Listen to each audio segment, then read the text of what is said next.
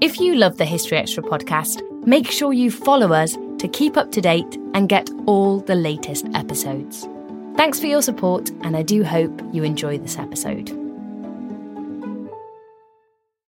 This episode is brought to you by Indeed. We're driven by the search for better, but when it comes to hiring, the best way to search for a candidate isn't to search at all. Don't search, match with Indeed. Use Indeed for scheduling, screening, and messaging so you can connect with candidates faster. And listeners of this show will get a $75 sponsored job credit to get your jobs more visibility at Indeed.com/HistoryExtra. Just go to Indeed.com/HistoryExtra right now and support our show by saying you heard about Indeed on this podcast. Terms and conditions apply. Need to hire? You need Indeed. At Evernorth Health Services, we believe costs shouldn't get in the way of life-changing care, and we're doing everything in our power to make it possible. Behavioral health solutions that also keep your projections at their best? It's possible. Pharmacy benefits that benefit your bottom line? It's possible. Complex specialty care that cares about your ROI? It's possible. Because we're already doing it. All while saving businesses billions. That's Wonder made possible. Learn more at evernorth.com/wonder. Want a website with unmatched power, speed, and control? Try Bluehost Cloud, the new web hosting plan from Bluehost. Built for WordPress creators by WordPress experts. With 100% uptime, incredible load times, and 24/7 WordPress priority support, your sites will be lightning fast with global reach. And with Bluehost Cloud, your sites can handle surges in traffic no matter how big. Plus, you automatically get daily backups and world-class security. Get started now at Bluehost.com. Buzz around artificial intelligence is seemingly everywhere. Is your portfolio keeping up? Consider the Global X Artificial Intelligence and Technology ETF, ticker AIQ, which invests in dozens of stocks at the leading edge of this disruption.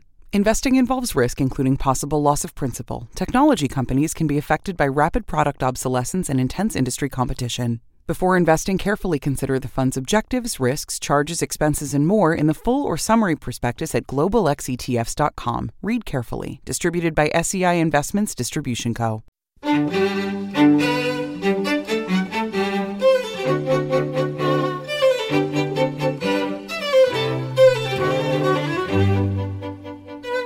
Hello, I'm Dave Musgrove, editor of BBC History Magazine, and welcome to our new weekly podcast. You're listening to July 2011 Part 2. BBC History Magazine is, of course, Britain's best-selling history monthly, on sale in all good newsagents and on subscription. Visit our website, historyextra.com, for more information, or follow us at twitter.com/BBC History Mag or facebook.com/BBC History Magazine. So this month, coming up, we have... This was not some sort of elaborate German ruse or deception. It was an emerging threat. That was Joe Maiolo on the Nazis' V-weapons. And within the houses of the boys themselves, they tend to be adorned with photographs of sporting teams and trophies. And that was Jane Hamlet on Victorian boarding schools.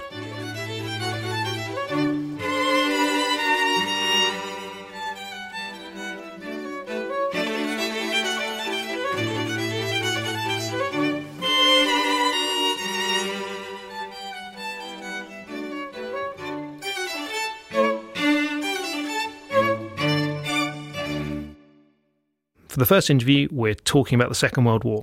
By the summer of 1944, it seemed that Nazi Germany was heading for certain defeat, but Hitler still had one ace up his sleeve.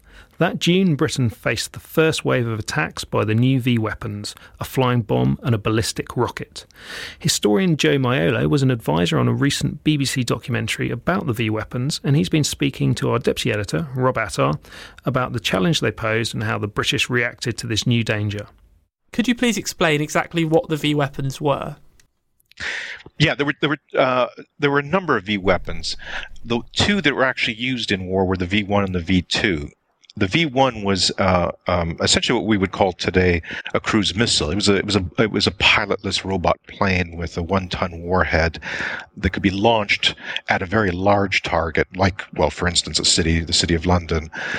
And the weapon was designed to be fired in the general direction of the target. It wasn't a very accurate weapon at all. And essentially the motor would cut out at the point at which it reached an area over the target, and it would plummet to the ground and ignite its 1-ton warhead. Of the two weapons, the V2 was really the more technologically amazing. It was really the first true ballistic missile, a liquid-fueled rocket that flew at supersonic speed and again could deliver with some accuracy a 1-ton warhead on a city-sized target. So when did the Nazis first embark on this V-weapon program? Well, actually, it was the V1 was really the Luftwaffe's answer to the Army's V2 rocket. Now, the artillery/rocket enthusiasts in the German army in the early 1930s became interested in rockets as, in a sense, a high-tech solution to their defense problems. Under the Treaty of Versailles, they were limited to a very small army and could undertake only real experimental work. So they were investing in experiments, and the rocket enthusiasts in the army began throwing money at some young rocket scientists, namely Wernher von Braun, chiefly among them, and they began experimenting with rockets. They didn't really reach full-scale production until the war began. Now, one interesting counterfactual here is, what if they'd started earlier, and what if the weapon had been available for use earlier? Well, maybe that would have changed the course of the war. We don't know. But really, the Peenemünde test site, which was a joint Luftwaffe and Army test site, wasn't established until 1936. And real full-scale research with rocketry, large rockets, didn't begin until about 1939. The V1 flying bomb is really what the Luftwaffe's cheaper and actually in a lot of ways much more attractive long-range bombardment weapon. It was fairly low-tech. Its autopilot was really, a souped-up standard autopilot for any small aircraft. So it was fairly low-tech and fairly cheap to build. So when did the V1 and V2 weapons actually come on stream? When did they first start appearing in the skies? Well, it wasn't until after the Normandy landings that the first V1 flying bomb attacks took place. I think it was the 13th of June, 1944. And essentially the landings in Normandy triggered the initial attacks with the V1 flying bomb. The V2 rocket attacks were not until much later, I think until actually the end of 1944, and they continued really into March 1945, at which stage Allied armies had reached their launching areas. So London was effectively out of range by that stage of the war. For the V1, the height of the bombardment period is really from June 1944 until early 1945, and the V2 rocket, it's the end of 44 until March 1945. And what were the Nazis hoping to achieve with these weapons? Did they think they could change the course of the war? That is the point. I mean, they were labeled as retaliation weapons by the propaganda minister, Joseph Goebbels. But that's not what they were really meant for. They were meant to be a devastating answer to what was really a much more devastating attack, a joint Anglo-American bombing campaign against Germany. The V1 and the V2 were the products of two armed services, the German Army and the German Air Force, trying to give Hitler an answer to the scale of the Allied bombing attacks. And both services believed that their V weapon, either the rocket or the flying bomb, if the attack could be launched with a great enough intensity on the city of London, you could force the British, one wonders what they imagined, that the British would somehow sue for peace, that they would force some sort of stalemate in the war, who knows. But what they believed was, if you could pummel London with enough either V1s or V2s, then you would force the British government, by inflicting enough pain on the people, to force the government to sue for peace. It has to be said that theory, the idea that if you threw enough high explosive bombs at people, in other words, bomb cities, that somehow you could defeat nations at war, was prevalent in the 1920s and 30s. This is really the dawn of air war on this scale. So it wasn't the Germans weren't alone in believing this sort of thing, but frankly, it was something of wishful thinking. So realistically, what kind of threat did the V weapons actually pose to Britain? Frankly, very little. I think, to put it in, to give it a number, the entire weight of the attack of all the V weapons combined on London was 0.23% of the high explosives dropped on Germany. So minuscule. Now, 9,000 people were killed. There was displacement of people. There were injuries. Houses and buildings were destroyed in London. But the attack, although frightful and damaging to morale in and of itself, the attack was never in any danger of changing the course of the war. And that was largely because the Germans couldn't produce and launch enough of them to have the sort of effect that they had intended.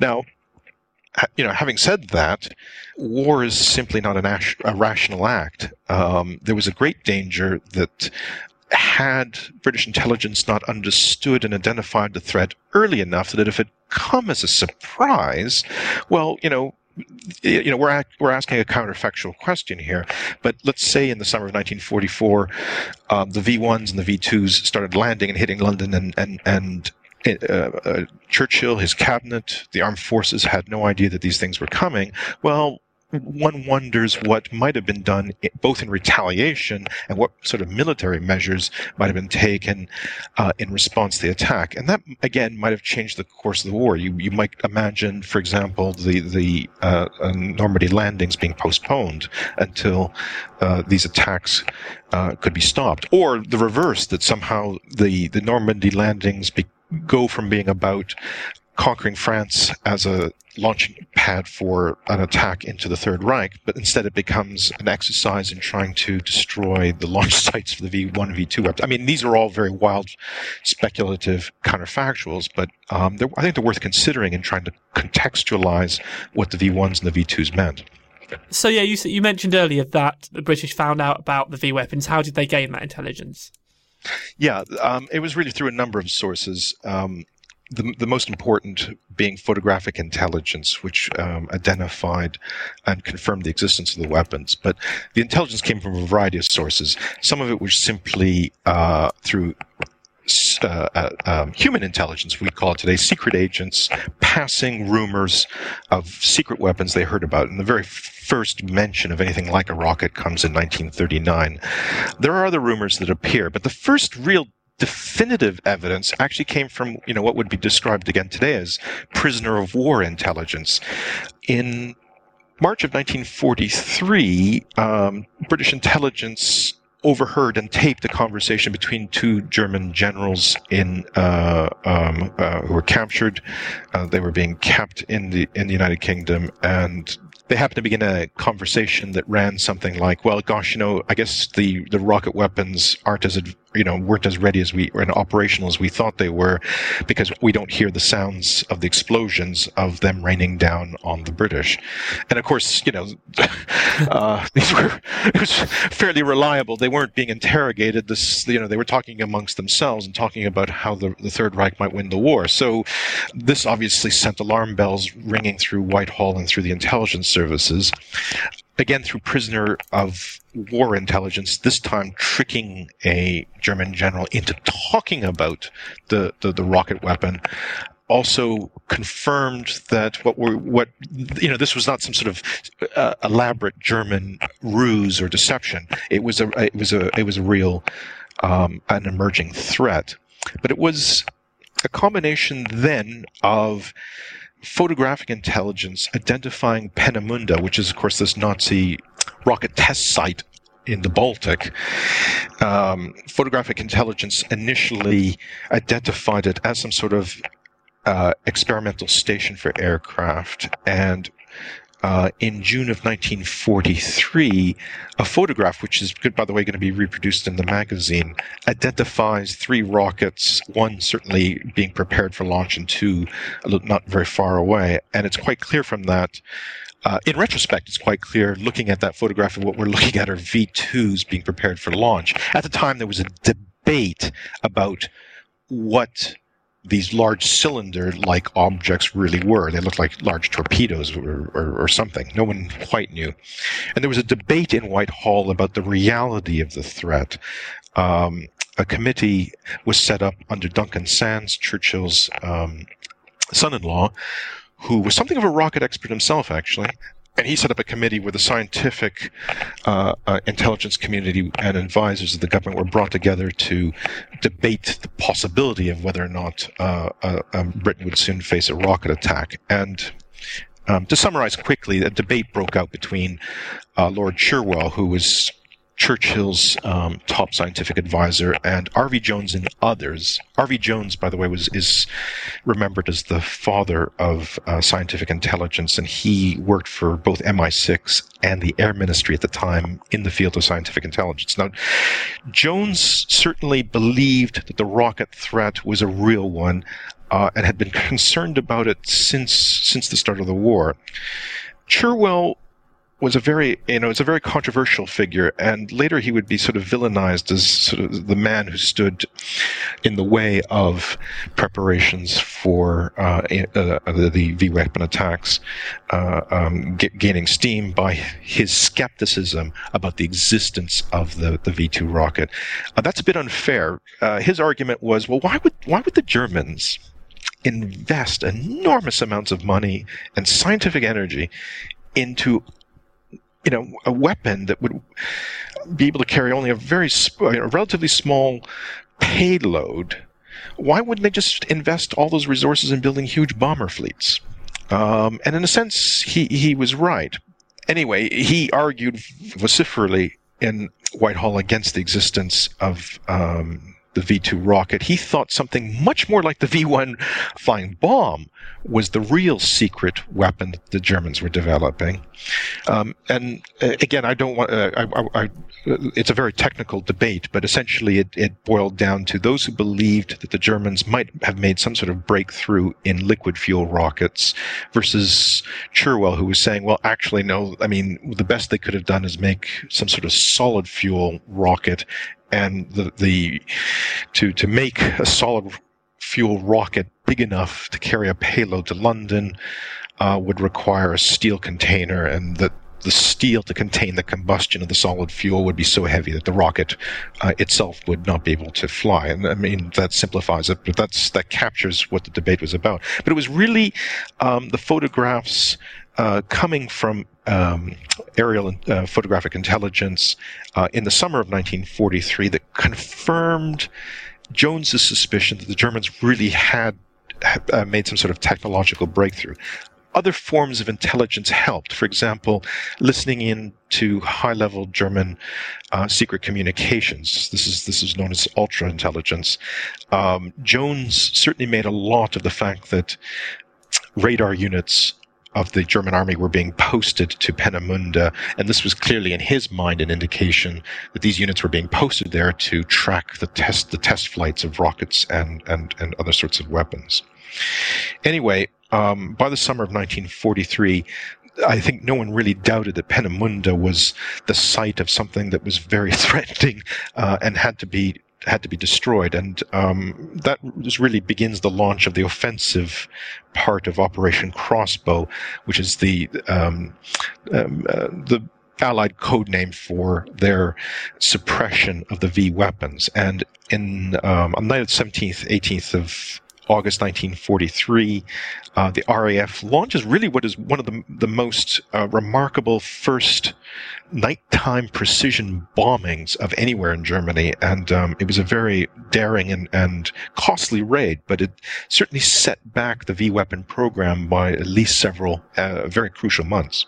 The Allied counteroffensive, which was Operation Crossbow, how successful was that in neutralising the V-weapons? In war, timing is everything. Like I suggested earlier, if the V weapons had been available in 1939, well, gosh, who knows? Maybe the Germans would have won the war. A lot of the German wonder weapons, whether we're talking about jet fighters, advanced submarines, or the V weapons, they all arrived just a little too late. This is basically the problem with them. The raid on Peenemünde, depending on who you believe, set back the V program by anywhere from 3 to 6 months.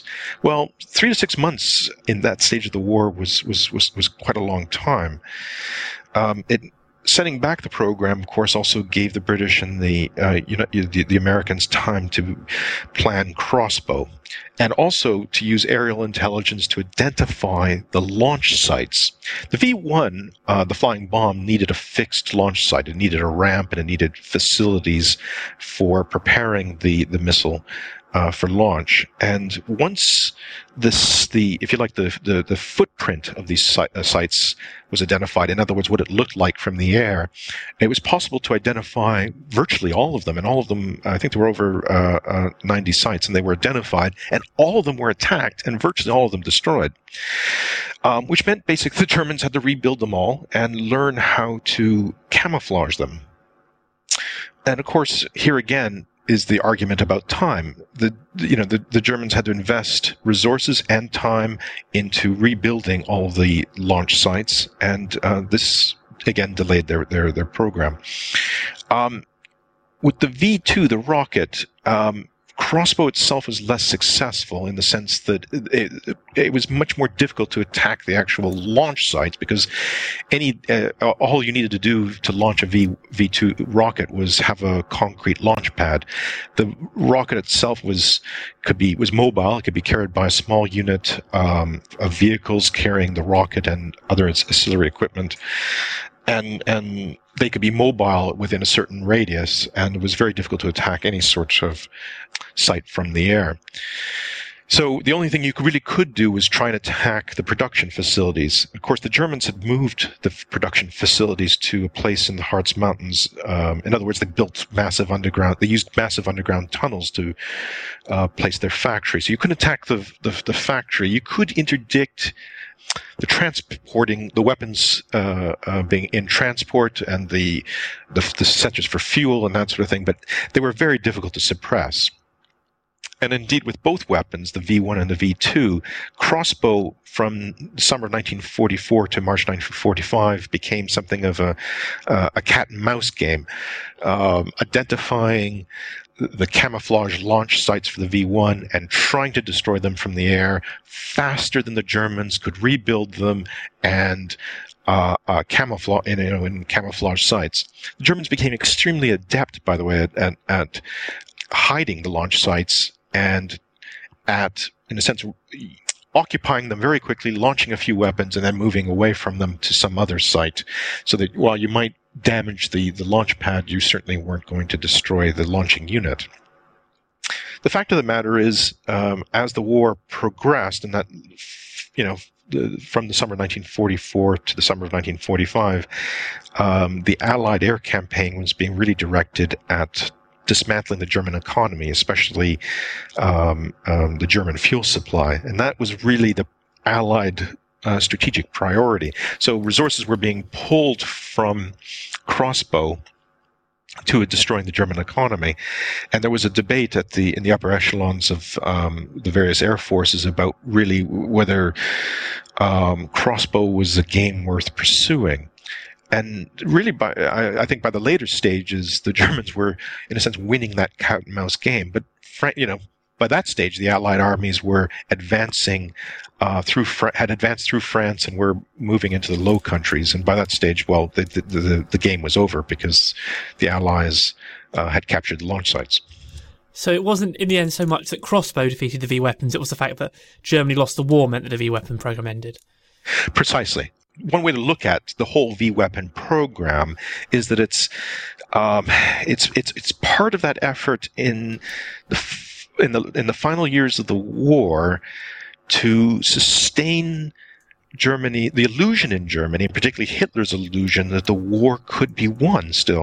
There's a debate about this, but I think really those who argue that, in a sense, Germany had lost the war by 1941, if not earlier, have won the debate. I think it's clear that certainly once the tide on the Eastern Front had turned in 1942, there was no way Germany could win the war. You had the Red Army expanding and the Russian war effort growing, and victory after victory on the Eastern Front for the Red Army, and you have the expanding Allied strategic bombing campaign, the impending Allied landings in France.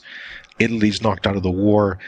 In other words, by the time Hitler orders mass production, full-scale production of all the V weapons in March 1943, really the war is lost. And as I mentioned earlier, the scale of production of both the V1 and the V2 never, and their capacity to be launched, never reached a level that even the Germans believed would be decisive. Whether or not they would have been decisive is debatable, and I don't think they would have been. So, even though Crossbone didn't necessarily halt the V-weapons program, do you still think it was a valuable exercise in the fact that it may have saved quite a number of lives by cutting down the amount of V-weapons that were launched? Well, that's exactly it. That's exactly the way to look at it, I think, is that, again, war is not simply sort of these sort of pure maths and rational calculation. I think certainly the Allies had to be seen to be doing something to suppress the V weapons attacks. I think it was well over 9,000 people were killed, and many more than that seriously injured. So something had to be done, and those numbers might have been much higher had it not been for Crossbow. So certainly, and Crossbow, by the way, encompassed more than the bombing, the offensive end. There was also planning for defensive measures in London, building more shelters, preparing for the evacuation of non-essential workers and from London. There was also, by the way, a deception plan to ensure that the Germans never improved their aim, and that was actually quite successful.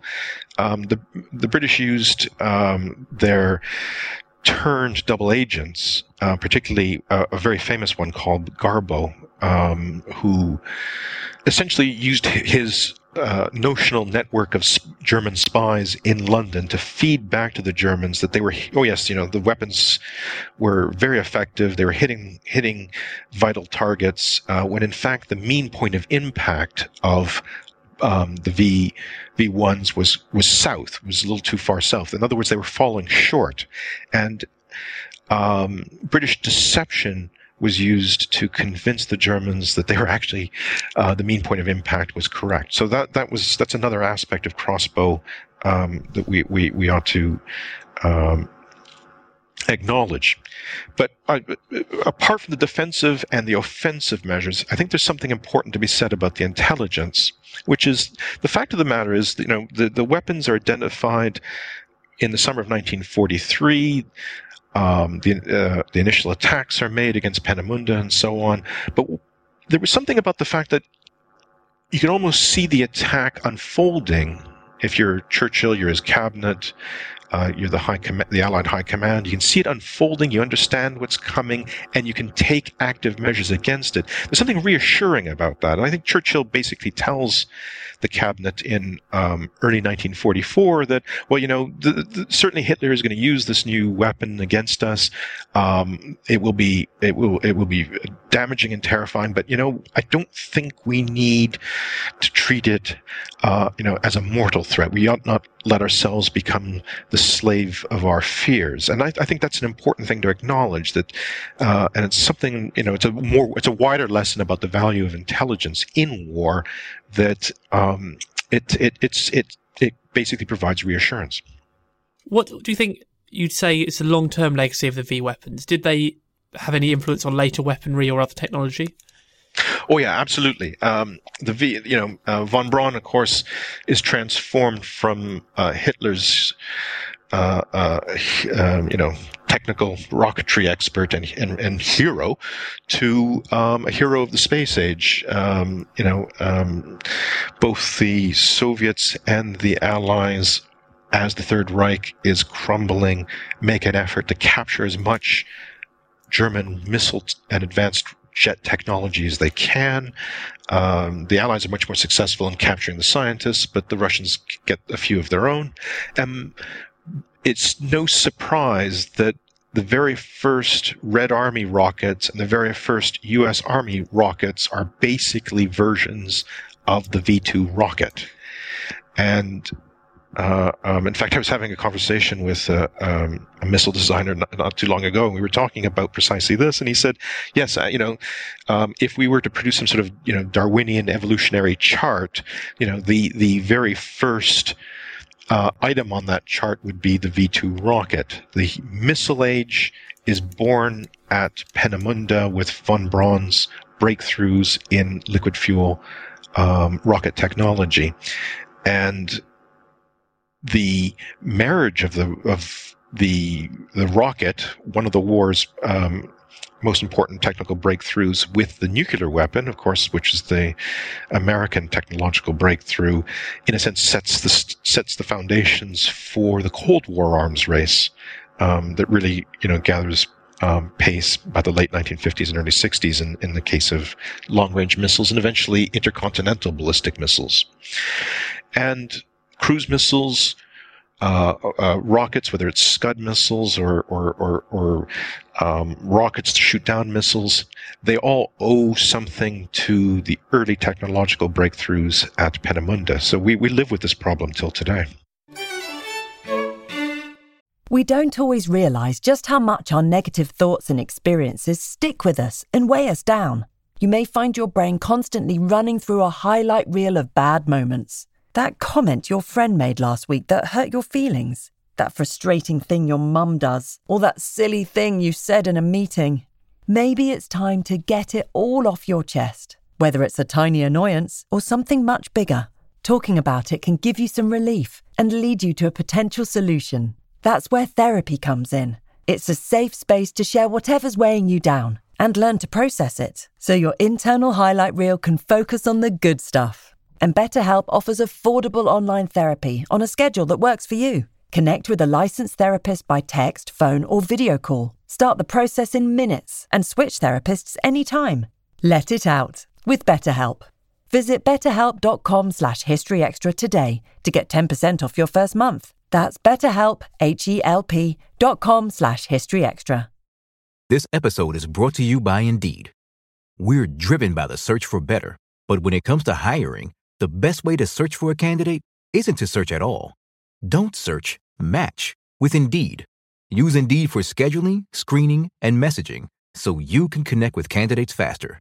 And listeners of this show will get a $75 sponsored job credit to get your jobs more visibility at Indeed.com/historyextra.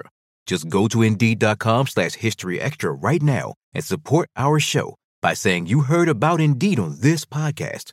Terms and conditions apply. Need to hire? You need Indeed. Canva presents stories to keep you up at night.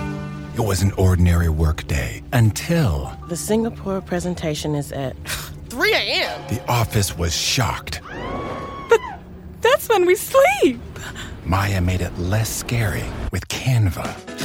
I'll just record my presentation so Singapore can watch it anytime. Record and present anytime with Canva presentations at canva.com. Designed for work. That was Joe Maiolo of King's College London, and you can read his feature on the V weapons in our July issue. Now, the second interview this week is with Dr. Jane Hamlet, who's lecturer in modern British history at Royal Holloway, University of London.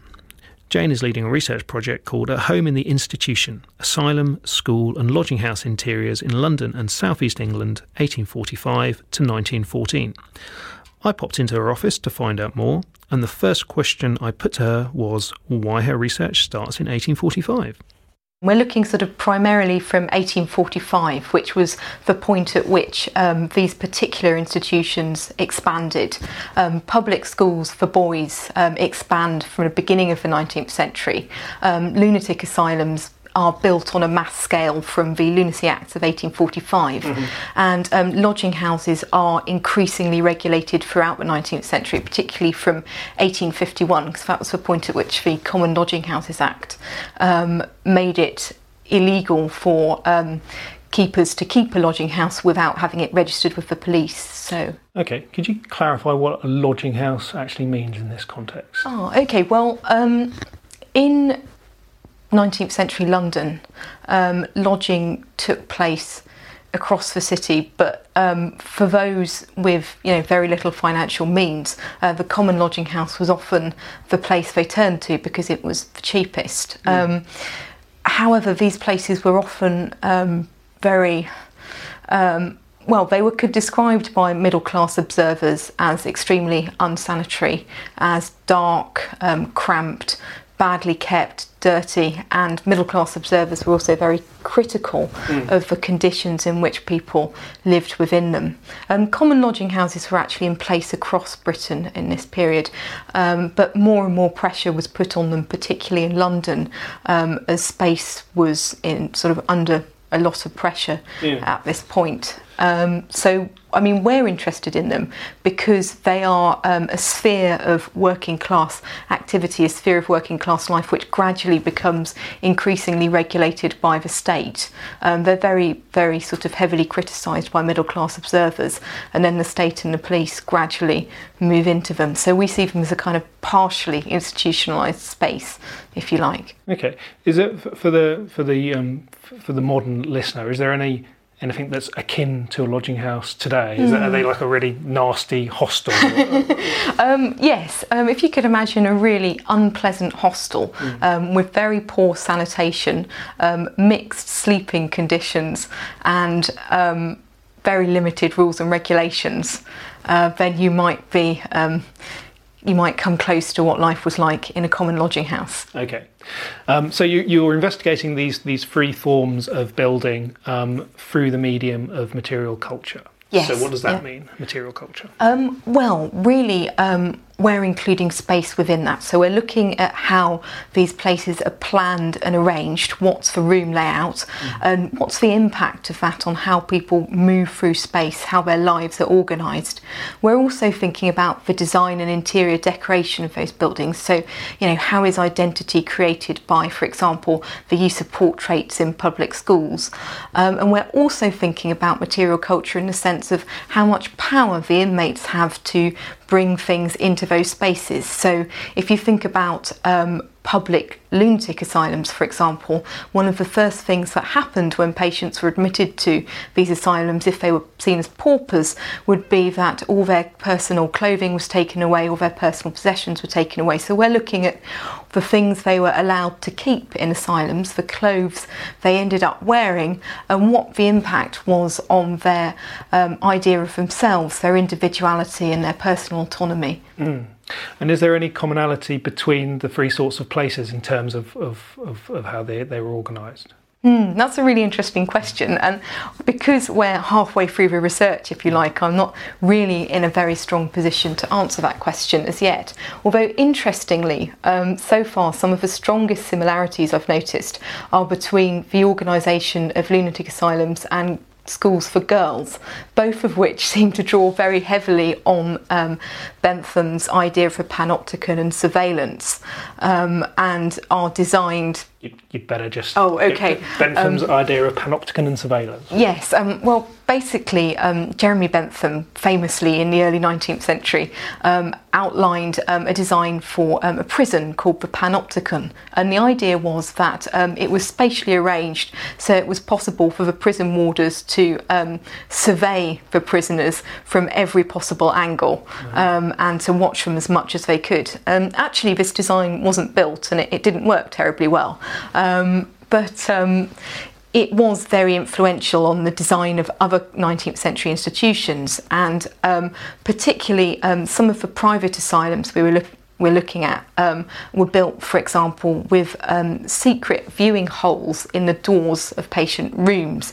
So asylum attendants and servants would be able to sort of look at them and see what they were doing the whole time. And interestingly, I found that in some of the purpose-built girls' dormitories from the same period, these were actually also built with these viewing holes, so prefects or teachers could monitor what the girls were doing in the dormitory all the time, which is quite interesting. Sounds reasonably dodgy. Yes.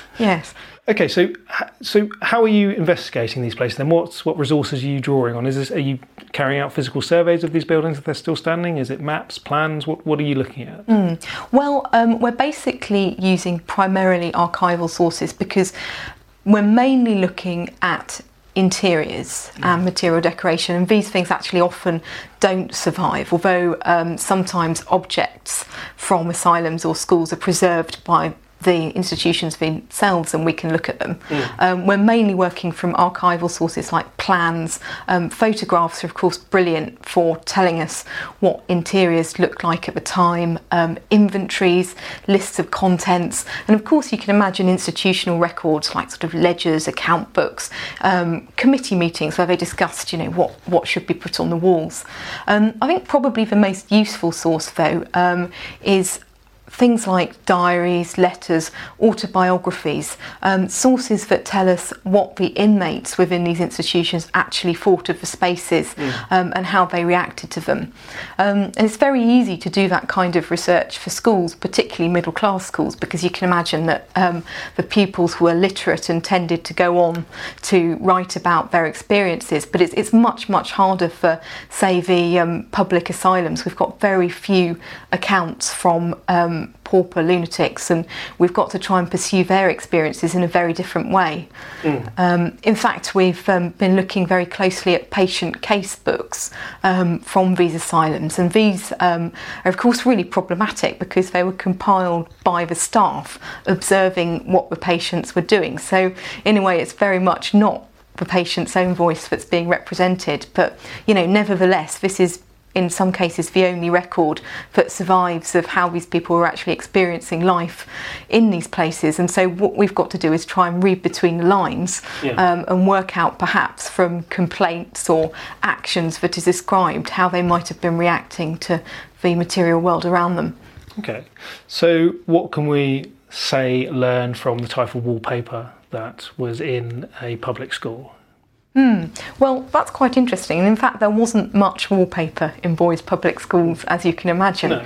And in fact, the authorities of boys' public schools were quite keen to create a deliberately institutional environment that was not necessarily like the home in this period. I mean, part of the purpose of sending boys to school was that they would be in an environment that was separate from the home. And in a way, it was expected that they would become more manly by being in this environment. So, wallpaper was very much not present in boys' public schools. Instead, you might expect walls to be plain. I think you would see a lot of portraits of benefactors or headmasters, that kind of thing. And within the houses of the boys themselves, in the later 19th century increasingly, they tend to be adorned with photographs of sporting teams, and trophies are very prominently displayed. So these interiors are often very much about the institutional life of the school, and sporting achievement is very important. So what does that teach us about what the Victorians were trying to do in public schools? Does it enlighten us on the underlying reason for a public school? Yes, it does. I mean, in a way, it helps us understand what the environment of these public schools were like, and what we hope, what was to be achieved, as it were, by sending your son away from home. It was as early as age 7, which is what happened. And the idea is that these boys would form bonds with other boys, and through this system they would become suitable individuals. They would become sort of manly characters and would be suitable to take on a governmental role later, and of course to play a wider role in the empire.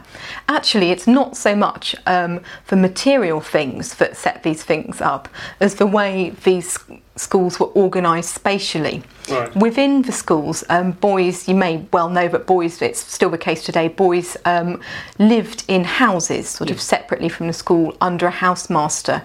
And within these houses, what happened was the housemaster lived in a private side of the house, and actually often had very little to do with what the boys were doing in their everyday life. They were in fact organised amongst themselves under a prefect system usually, and so this worked spatially. There was a distance between the boys and the school authorities, those who were supposed to be governing them, and the idea was that by leaving the boys to themselves in this way, they would become self-governing. Small boys would look up to prefects would get used to the exercise of authority, and that would make them again suitable to lead government and to take forward all the things that were expected of the middle and upper classes in this period. So we can see very clearly, I think, that the way in which these boys were left of themselves spatially, and this was reflected in the architecture, that this was designed to create a certain set of relationships between them. Of course, it didn't work very well, and actually in certain cases we see extreme cultures of violence amongst these boys who were left to themselves, some extreme forms of bullying, and sometimes a lot of sexual exploitation as well. So, it didn't necessarily work, but that was the idea. And you say it was designed. Was it actually deliberate, or was this sort of an organic development from how public schools had been prior to the Victorian period, or did someone actually say, this is how we're going to design these schools and this is the end point that we want to reach? Combination of the two. I think you can see it in the design, because if you look at the plans for these houses, a private side is very clearly marked off and separated. However, I think, as is always the case with architectural design, these plans were realised by individual housemasters themselves, who once they were running a house would make a choice about how far they intervened in the life of the boys. And some of them were quite reticent. For example, one housemaster at Winchester would put on a top hat to show when he was actually going to come into a boys' side of the house, to warn them when he was coming. Although some housemasters were quite different and were actually a lot more involved in the boy's life. So actually we can see that this system worked in different ways and was very much dependent on the individual housemaster and how he wanted it to operate. Okay, so just broadening out again, beyond the schools to all the places you're looking at, what are we going to learn about Victorian society by looking at by studying this? How is our knowledge going to be advanced?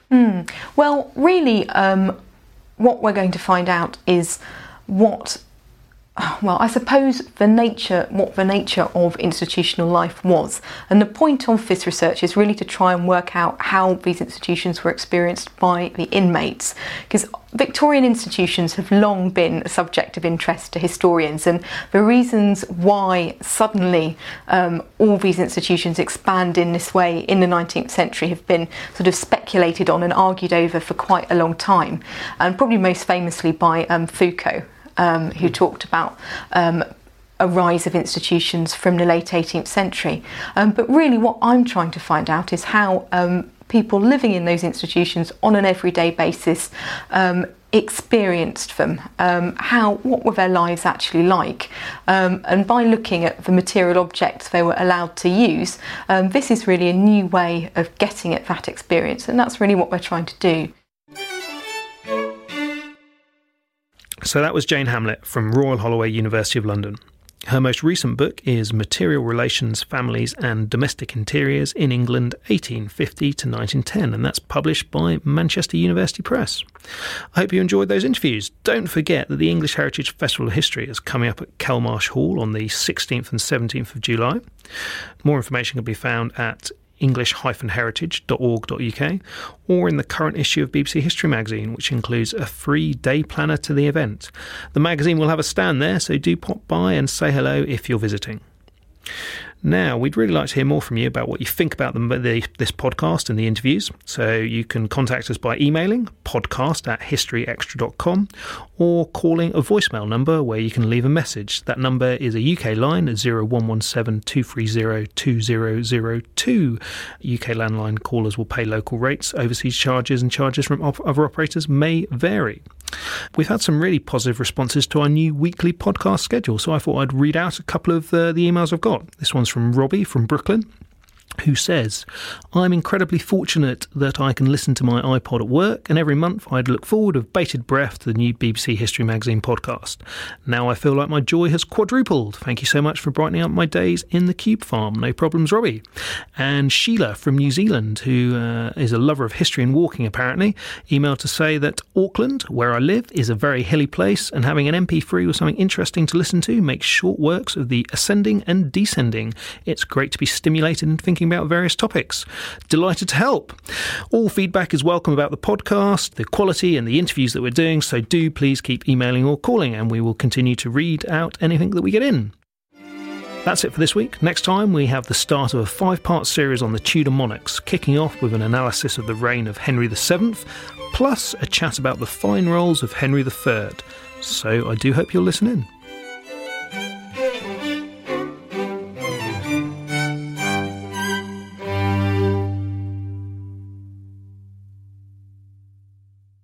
A collision between a Chinese jet and an American spy plane. He came and rammed into our left wing. With relations increasingly strained, what are the chances of things spinning out of control? The Western world was asleep. I'm Gordon Carrera. I'll be exploring the friction in this most important of relationships and asking, has the West taken its eye off the ball? You cannot ignore China. From BBC Radio 4, this is Shadow War, China and the West. Listen wherever you get your podcasts.